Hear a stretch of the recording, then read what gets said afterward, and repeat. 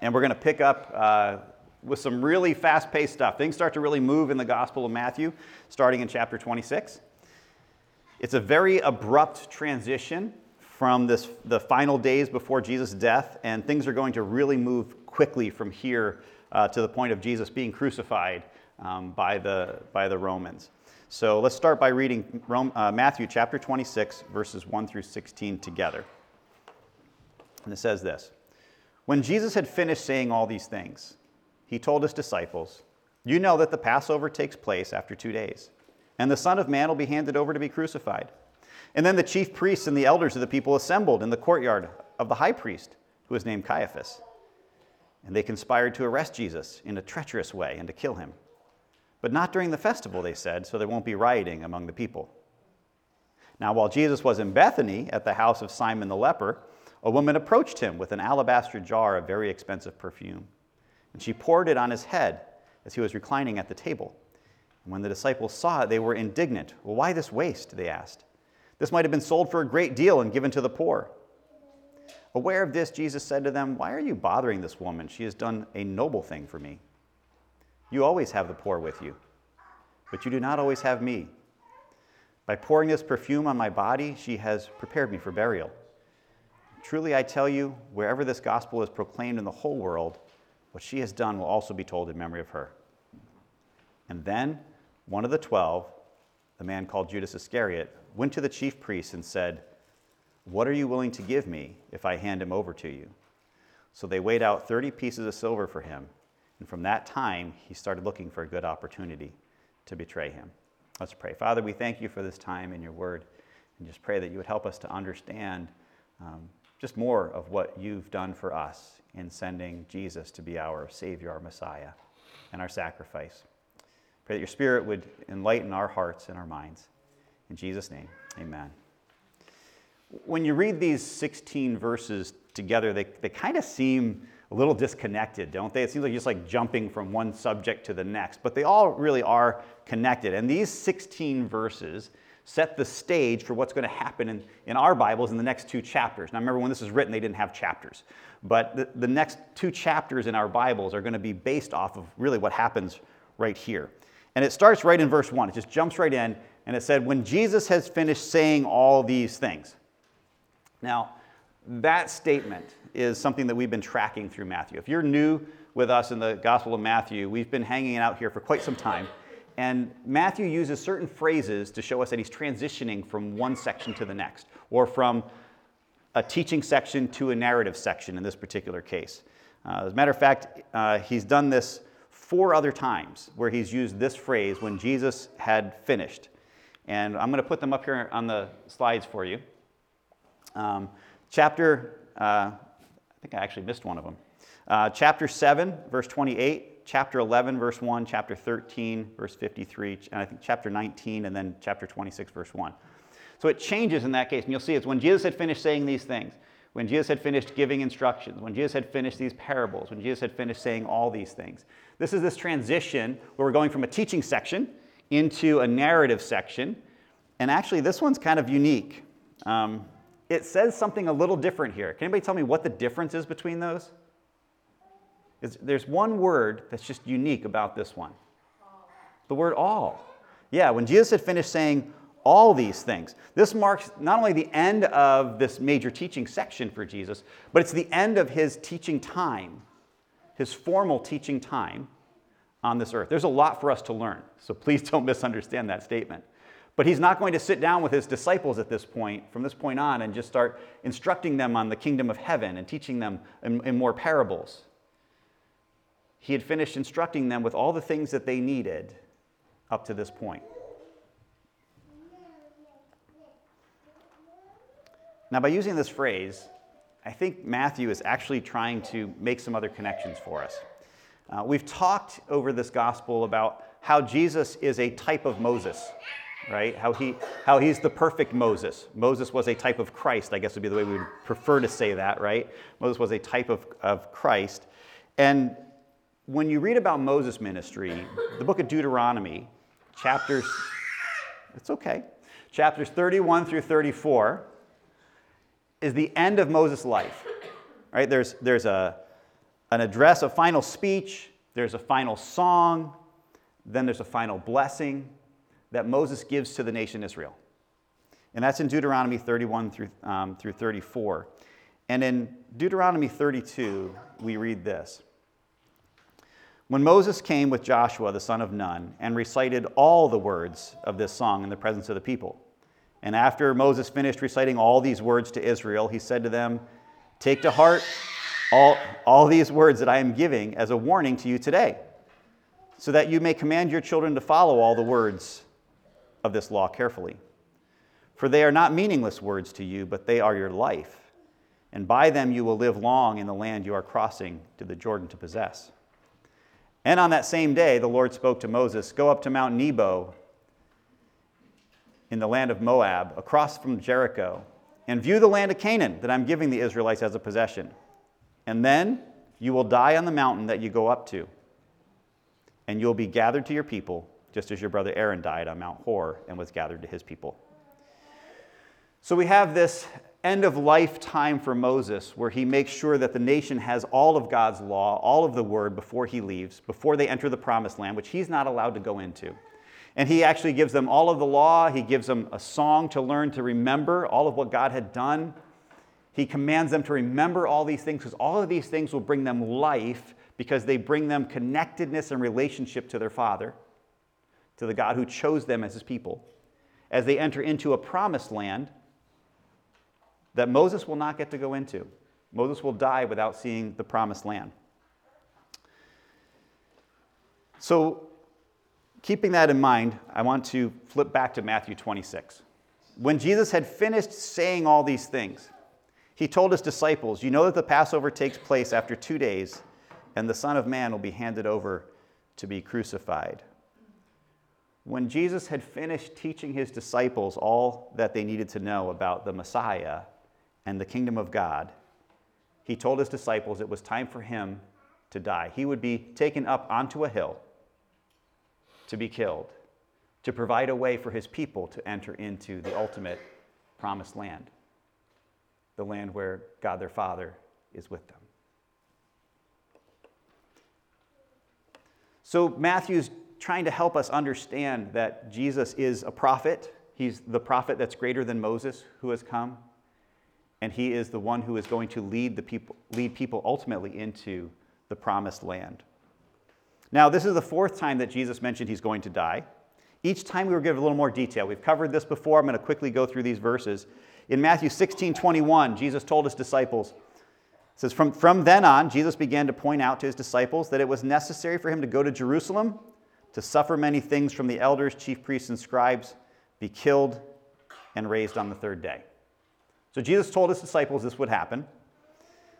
A little bit later on, he says, as they were gathered together in Galilee, Jesus told them, the Son of Man is about to be betrayed into the hands of men, and they will kill him, and on the third day he will be raised. And they were deeply distressed. So now we have the same information, only now there's a betrayal that's going to happen. In Matthew chapter 20, see, we are going up to Jerusalem, and the Son of Man will be handed over to the chief priests and scribes. They will condemn him to death, and they will hand him over to the Gentiles to be mocked, flogged, and crucified. And on the third day, he will be raised. So now we have this Gentile group that will be crucifying him. There's only one group at that time that crucified people that were non-Jews. And who was that? Who was that group? Rome. It was Rome.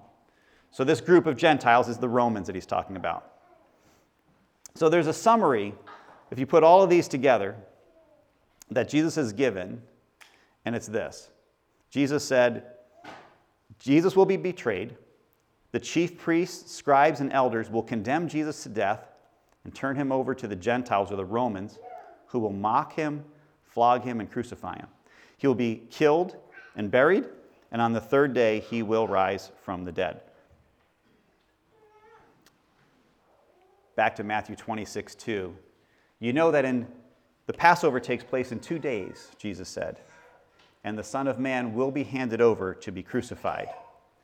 We've now added to that summary the fact that everything Jesus said was going to happen, it's going to happen 2 days from now. 2 days from when he says this, all this is going to take place. Now, if you're one of the disciples, you might be thinking, okay, well, Jesus is going to have this reign. He's going to be set up. He's going to appoint us as rulers with him, and we'll kind of be in charge. And then at some point, they're going to take him off and kill him. He's like, no, this is going to happen really soon. It's going to happen in 2 days. It's actually Wednesday. Are you okay? It's actually Wednesday of the Passover week. Now, it's the Passover week in Jerusalem, the Passover celebration in Jerusalem. The city is swollen with people. You're talking about at least 4 times the number of normal people in a city. Imagine going to Syracuse and having 4 times as many people there, or Watertown. How many of you like driving through Watertown? Right? Imagine Watertown with 4 times as many people, all cramming into Arsenal Street. How many would just be like, I am not going there, right?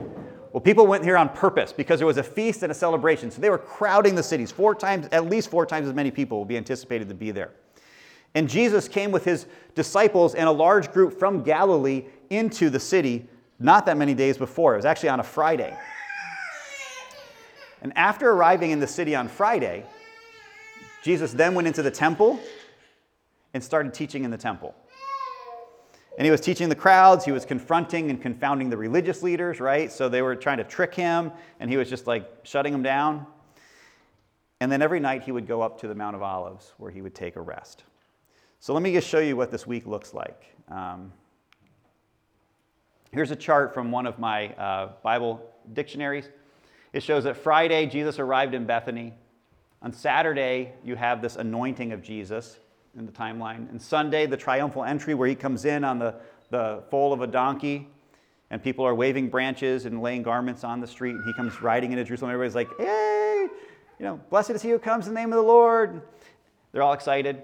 On Monday, he goes in and starts cleansing the temple, throwing people out, getting rid of the money changers and the merchants. He curses the fig tree. On Tuesday, there's a lot of things happen there. He debates with the leaders, but then he teaches the Olivet Discourse that we just got done covering in the previous chapter. On Wednesday, there's not a lot that goes on, other than it's believed that that's when Judas arranged for his betrayal. Thursday is preparation for the Passover meal, which Lord willing we'll look at next week. The farewell discourse, the Garden of Gethsemane scene, and then on Friday there's going to be the trials and the crucifixion, and all of that's going to take place on the Friday. All of that had to take place before the Sabbath, which would be their Saturday, right? So this is a timeline.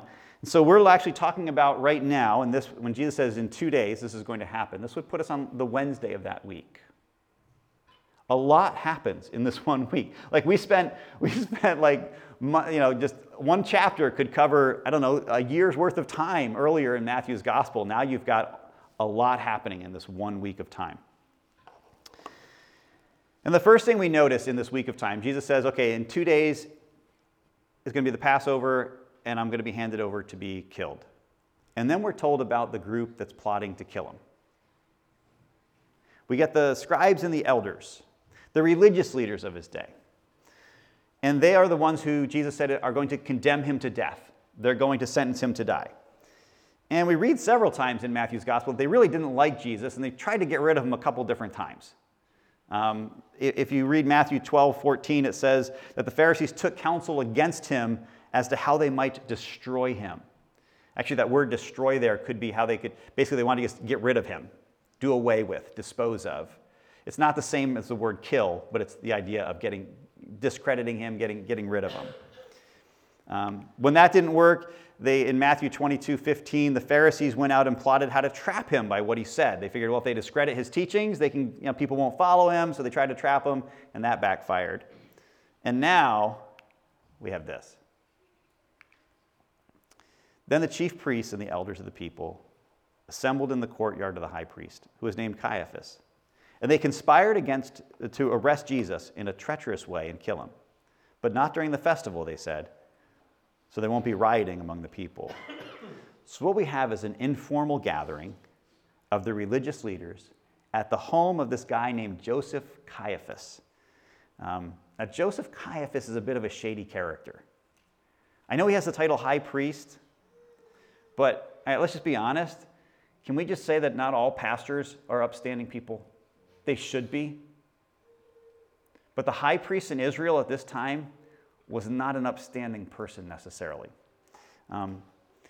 So let me just go back a little bit in history here. Anybody know when the priesthood was set up and who was the first high priest? Aaron was the first high priest. Who established the priesthood? God, right? God's like, okay, this is my man. Do this. I'm going to appoint him. It's like, okay, I gave you the good church answer. If you're Old Testament, just say God and you win. It always answers it, right? So during the life of Moses, the priesthood was established. And God picked Aaron and his descendants after him to be the high priestly line of Israel. So a descendant of Aaron was always supposed to be one of the people who would be one of the high priests. So it's based on heredity. It's something that you were born into, not something that you could buy your way into. That changed in 175 BC. In 175 BC, there was this guy named Antiochus Epiphanes. Do you remember that name? Probably not. Or Antiochus IV. We talked about him, and we're going to talk about him just a little bit more here in just a second. We talked about him when we talked about the abomination of desolation.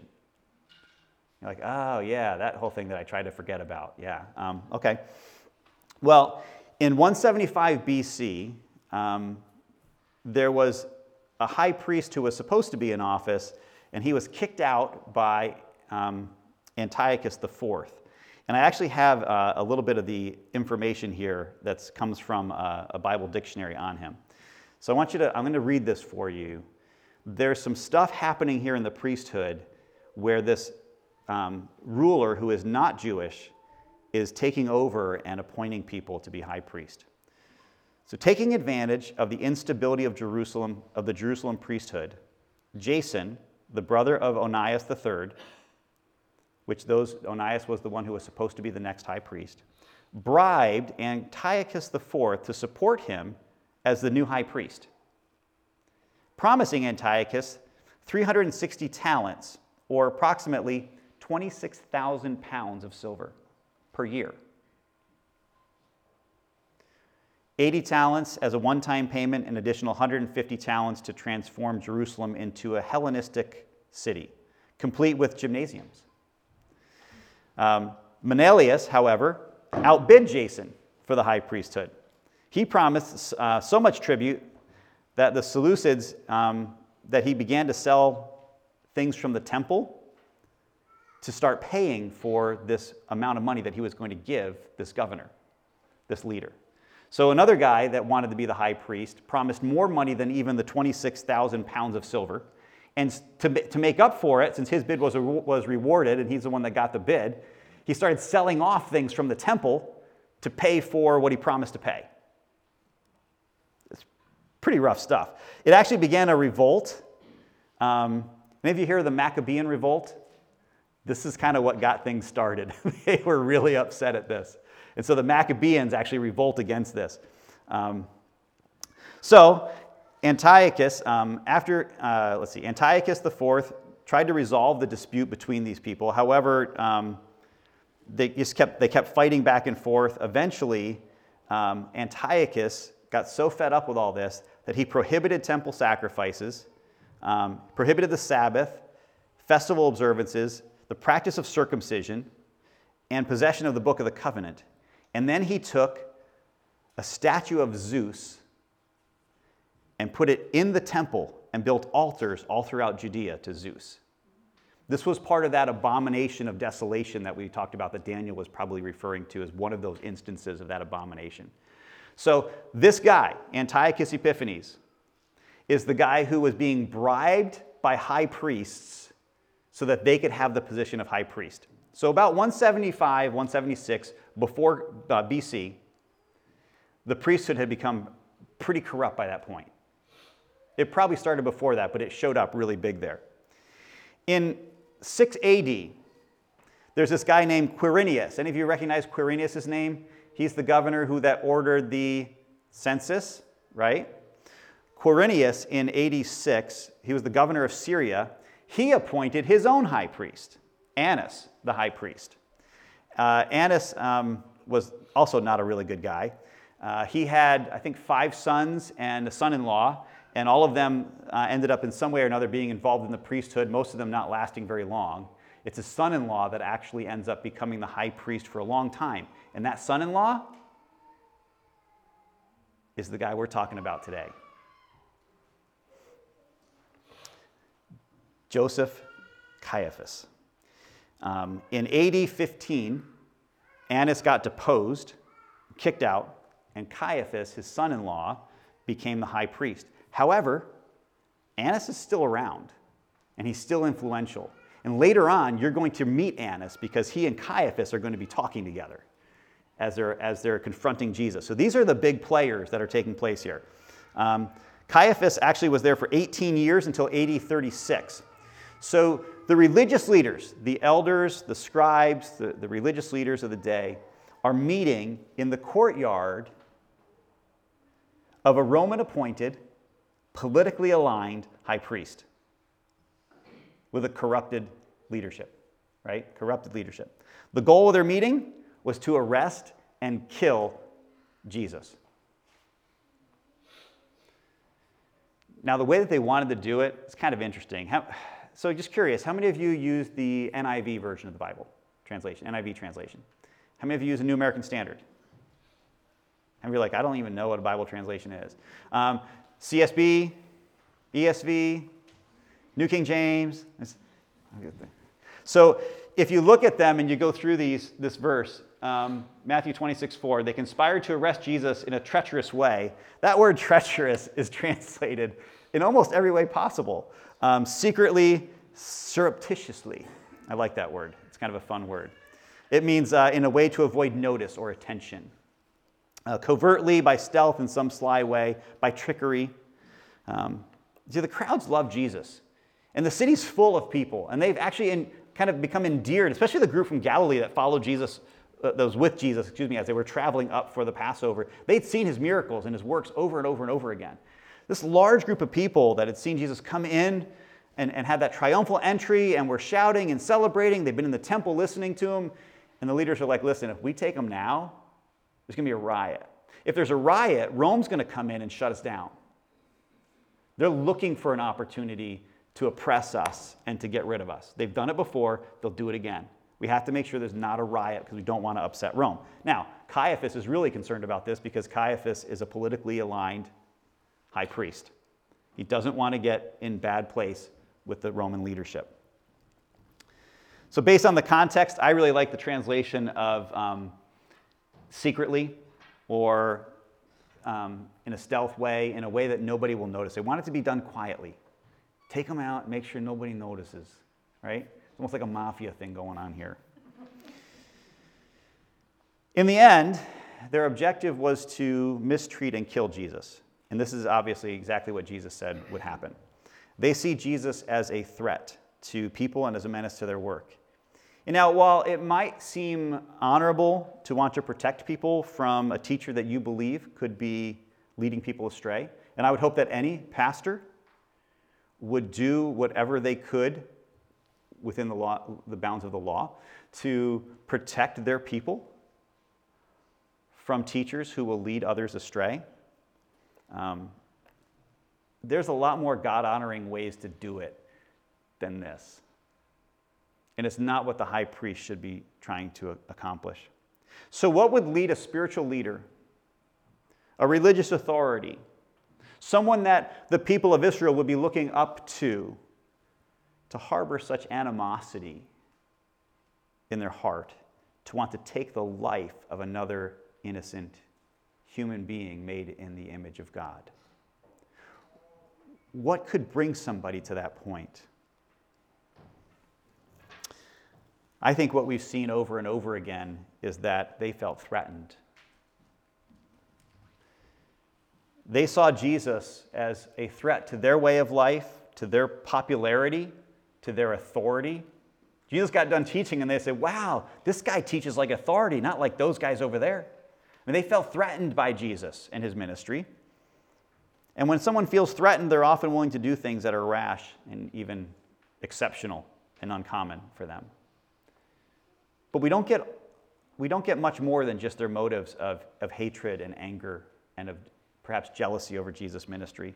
But I think that that's enough. So we start by Jesus pulling his disciples together. After he's done teaching them everything they need to know, he says, in 2 days, I'm going to be delivered up to be crucified. And then we are introduced to the group that's going to want him crucified, that's going to condemn him. And that's the scribes and the religious leaders, the elders of the people that are all meeting at the court of the high priest, the politically charged high priest. And then we get this other story about this perfume in the middle of all this. Does that seem a little odd to you? Like, no, it's totally normal. This is Matthew, right? Verses 6 through 16 give us a whole other story that seems like it's disconnected, but it's really not. So let's read that together. While Jesus was in Bethany, at the house of Simon the leper, a woman approached him with an alabaster jar of very expensive perfume. She poured it on his head as he was reclining at the table. And when the disciples saw it, they were indignant. Why this waste, they asked. This might have been sold for a great deal and given to the poor. Aware of this, Jesus said to them, why are you bothering this woman? She has done a noble thing for me. You always have the poor with you, but you do not always have me. By pouring this perfume on my body, she has prepared me for burial. Truly, I tell you, wherever this gospel is proclaimed in the whole world, what she has done will also be told in memory of her. So, if you remember, Matthew is not the gospel writer who is in love with chronology. Matthew has a whole different timeline than the rest of the gospel writers. He just takes a piece from this story and a piece from this story, and he puts them together because they're connected in theme, not because they're going necessarily in chronological order. So that phrase, while Jesus was in Bethany, is actually a flashback in this case. So you have Jesus saying, in 2 days, I'm going to be crucified. You have the plot of the high priest. And then, back in the day when he was in Bethany, not too long ago, just a couple days beforehand, there's this event that took place that you really should know about because it has a bearing on what's taking place right now in this betrayal part. It's a flashback. So at quick glance, it's just a woman pouring perfume over Jesus. It's the disciples getting upset at the waste of money, right? The money could have helped the poor. Yeah. Let's be honest. Don't we struggle with that sometimes in ministry? Like, should we do this or should we use this money for other people, right? It's always a struggle. Jesus corrected the disciples and told them the meaning of the event. And when we look at it just from Matthew's narrative, you can kind of understand the point of the disciples, can't you? Jesus just got done telling them this parable of the sheep and the goats. You remember that parable? And the sheep were put to one side and the goats to the other. And what was the difference between the sheep and the goats? How they treated the poor, the naked, those that were in jail. Well, it was pretty important to Jesus that we take care of the poor. This money, this perfume could have been sold and we could have used it to take care of the poor. That's what Jesus told us we need to do. I mean, I want to be a sheep. I don't want to be a goat, right? So we should make sure that we're doing the right things here. You can understand why the disciples might have been upset and even come to that conclusion. However, Matthew doesn't give us the whole story. And it's not so clean as that. We really have to jump to the Gospel of John. So if you have your Bibles, I want you to flip over to John chapter 12, which is the parallel story of this. It's John's version of the events that took place. John chapter 12, verses 1 through 8. We actually find the timeline here. So remember, we started chapter 26 of Matthew saying 2 days before the Passover. You go to John chapter 12, verse 1, and it tells us, 6 days before the Passover, Jesus came to Bethany, where Lazarus was, and the one that Jesus had raised from the dead. And so they gave a dinner for him there. And Martha was serving them, and Lazarus was one of those reclining at the table with him. And then Mary took a pound of perfume, pure and expensive nard, anointed Jesus' feet, wiped his feet with her hair so that the house was filled with the fragrance of the perfume. And then one of his disciples, Judas Iscariot, who was about to betray him, said, why wasn't this perfume sold for 300 denarii and given to the poor? Now, he didn't say this because he cared about the poor, but because he was a thief. He was in charge of the money bag and would steal part of what was put in. And Jesus answered, "Leave her alone. She has kept it for the day of my burial. For you always have the poor with you, but you do not always have me." In John's account, we learned that this woman who is nameless in Matthew's account is Mary. And in Matthew and Mark, she poured this oil over Jesus' head, and Mark actually says that she broke the jar as well. In John's account, she poured it on his feet and wiped his feet. A pound of perfume is a lot of perfume, right? That's a lot. Enough to pour over an entire body like you would at a burial. So the Jews did not embalm. They would just cover with spices and perfumes.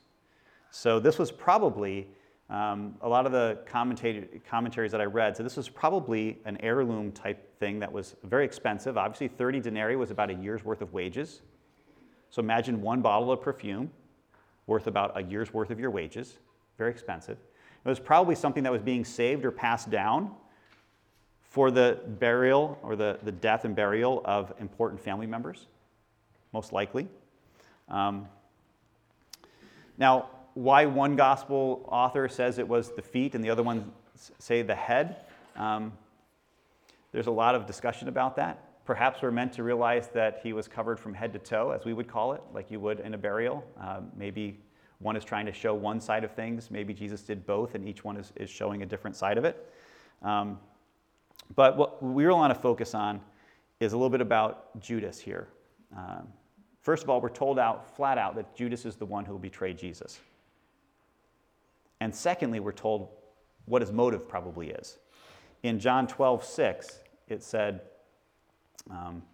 that Judas didn't say we should sell it and use the money for the poor because he cared about the poor, but because he was a thief. And he was in charge of the money bag and would steal part that was put in it. And I think it pretty much says it all. I could see Judas even twisting the teaching of Jesus about the poor to get the other disciples so riled up that they would agree with him. Didn't Jesus say that we need to take care of the poor? Why did this happen? In fact, it doesn't say that Jesus heard them discussing this. Jesus knew what they were discussing, almost like they were mumbling to themselves about this. You can just see like Judas sneaking in there and kind of like planting these seeds, like, what's going on here? That's ridiculous. It'd be $300. That could be a whole year's worth of wages. We could be using that for the poor. And the disciples could be like, yeah, you're right. Yeah. How many people could you feed with a year's worth of wages, right? Think about that, right? Now let's just throw a random number out there, whether it's $10,000 or $100,000. You can feed a lot of people with either amount, right? It's a lot of money. Now, many have speculated as to the motives of Judas. And honestly, some people have tried not to, I'll call it, demonize Judas so much. They kind of want to give him a little bit more pure motive. They're not quite sure how somebody can be with Jesus day in and day out and still have such a hard, dark heart. But I think John kind of dispels all doubt. This guy was a thief. He was a crook. And Jesus knew it. And he was still there. It seems that this loss of income, and potentially what Judas could have pocketed, was probably the tipping point that drove Judas to be willing to betray Jesus. And I think that's the message that Matthew wants us to get and why he includes this. He's bringing in, Jesus says, I'm going to be betrayed and I'm going to die in 2 days. And then there's the scribes and the Pharisees, or scribes and the elders that are meeting with Caiaphas to figure out how to get rid of Jesus. And then there's this story about Judas and this woman and this money. And Judas is upset because he was a thief and he was missing out on some of the action here. And then we read Matthew 26, verses 14 through 16. And Matthew says, then one of the 12, the man called Judas Iscariot, went to the chief priests and said, what are you willing to give me if I hand him over to you? So they weighed out 30 pieces of silver for him. And from that time on, he started looking for a good opportunity to betray him. Now, then could have meant right after the perfume incident. Then could have meant right after the Pharisees met. Then could be a lot of different things in Matthew's gospel. Okay, don't get caught up in the timeline. Don't use Matthew as your guide for a timeline. Okay, I want to be clear on that. The focal point is that Judas one of the 12 was the betrayer that Jesus mentioned in chapter 17:22. And Matthew is the only one that names the price, 30 pieces of silver. Now, we don't know if this is 30 denarii, which would be like 30 days' wages or a month worth of income, or if it was 30 shekels. It says 30 pieces of silver. Now, 30 shekels would be about 120 days' wages. That's a lot of money. We don't know which one it was because both coins were minted from silver, and it just says 30 pieces of silver. So we don't really know which one it was. But we do know that there was some money involved, and 30 pieces of silver were given. So why did Matthew and none of the other gospel writers include this detail? Now, we've learned that Matthew is a details guy, and when he puts something in there, he's trying to make a connection for us to take it somewhere. They're all clues and hyperlinks. So why 30 pieces of silver? I think there's two reasons, and I want to focus on one this morning, and I think we'll get to the other one in chapter 27 when we get there. But why did he think it was important? I want to read with you a passage from the law. We talked about Moses giving the law to the people. There's this particular verse in the law. If the ox gores a male or female slave, he must give 30 shekels of silver to the slave's master, and the ox must be stoned. 30 pieces of silver is the price of paying back someone whose servant you killed. Your animal was responsible for killing. It was the price of a common servant. Basically, the religious leaders were saying that the life of Jesus just had the value of a common servant. And they were going to take his life, and they were offering restitution for that life according to the law. In a way, they're absolving Judas from what he's doing. They're saying, we're going to kill Jesus. We're going to pay you because we're the ones who are responsible for the death. So in a way, they're absolving Judas from that, but they're also accepting the fact that they are going to be responsible for the death of Jesus. And they're paying him the price that you would pay for a servant whom your animal killed. Which is just... The fact that you could be a religious leader and be reading God's word all the time and be so callous to the truth of God's word and who he is and what he stands for, that you could not only plot to kill Jesus, but then just pay off the guy to try to get you an opportunity to do this and think that it's okay. So let's look at this as a whole and wrap this up with some application here at the end here. We took 16 verses, and these 16 verses, Matthew is introducing us to the plot that's leading to the events of the next couple chapters. And it has to do with a betrayer and a group of people that want to see Jesus killed. And we know the motives. Judas is motivated by money. The scribes and the religious leaders are motivated by being threatened. Caiaphas, he's a political guy. He doesn't want a riot. He doesn't want people being... He wants to keep his position and his power. And all of them see Jesus as a threat. And they're about to find the opportune moment to take him out. So on the surface, it's just a story, a narrative about the events that are yet to come. But I think we're also invited to notice the stark contrast between the different ways that people respond to Jesus. And Matthew's pointed this out many times. The religious leaders were plotting to protect their position. There are many people who will use religious means, who will use Christianity and wrong actions inside of Christianity because of their need to be in power and in position.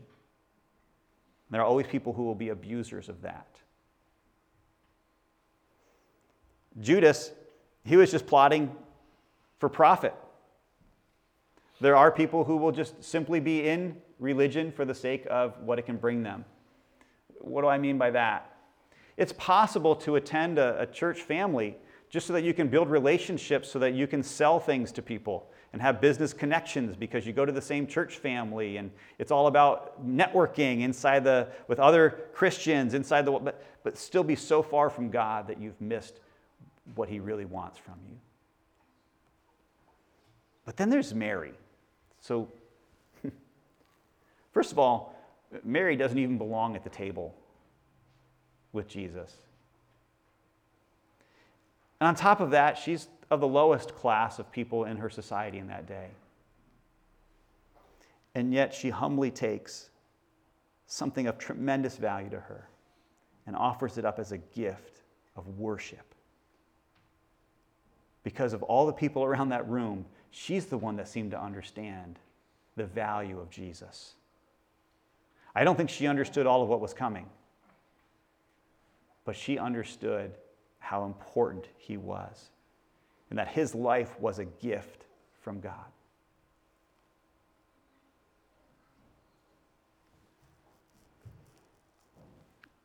One of the people in the story, Judas, was a notorious thief.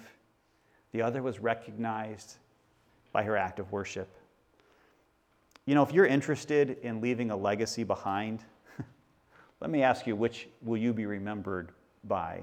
The one who gives or the one who takes?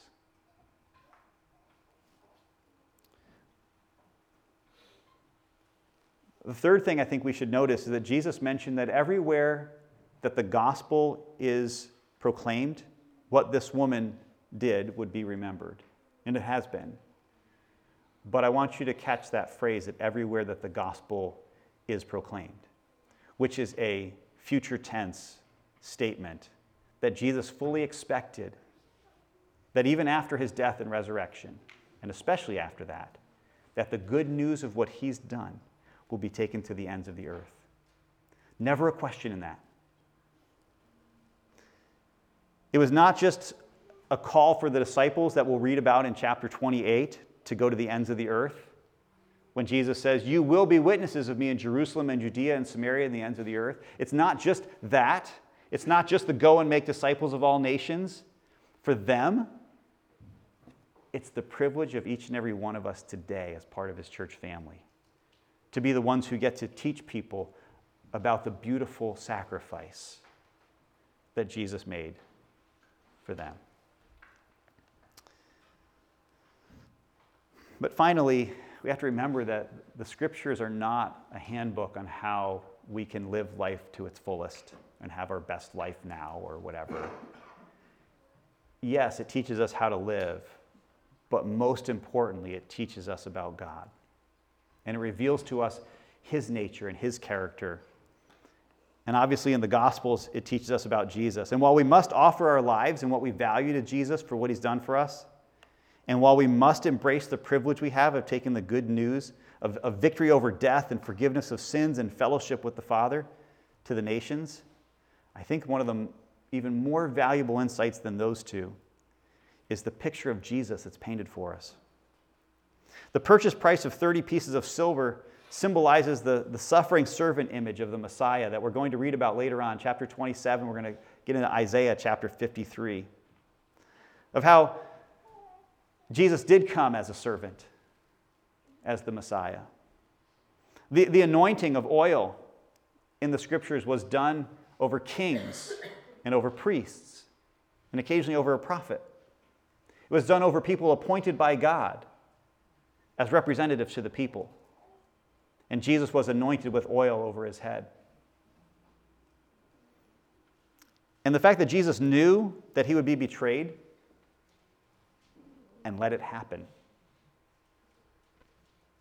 I think all of these things are meant to help us see a picture of Jesus that we might miss otherwise, but that's so important to the core nature of who he is and what he's done. Jesus willingly allowed himself to be betrayed by Judas, knowing that it would lead to his abuse and even horrible death. And as a servant of the Father, he submitted to that death.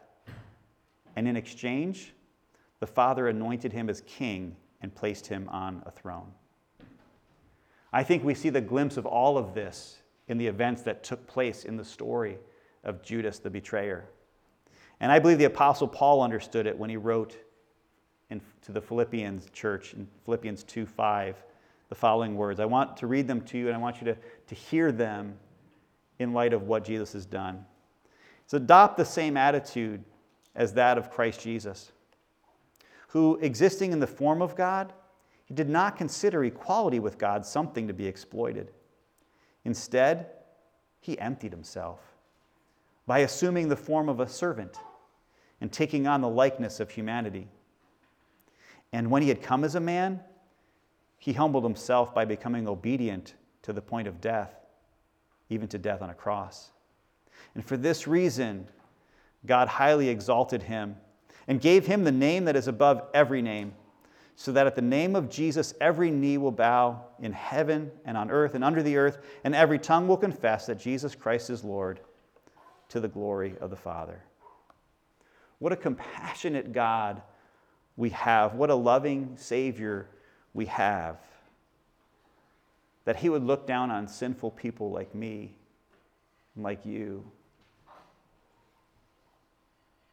and want us to be forgiven and restored back to him and pay the price necessary for that to happen.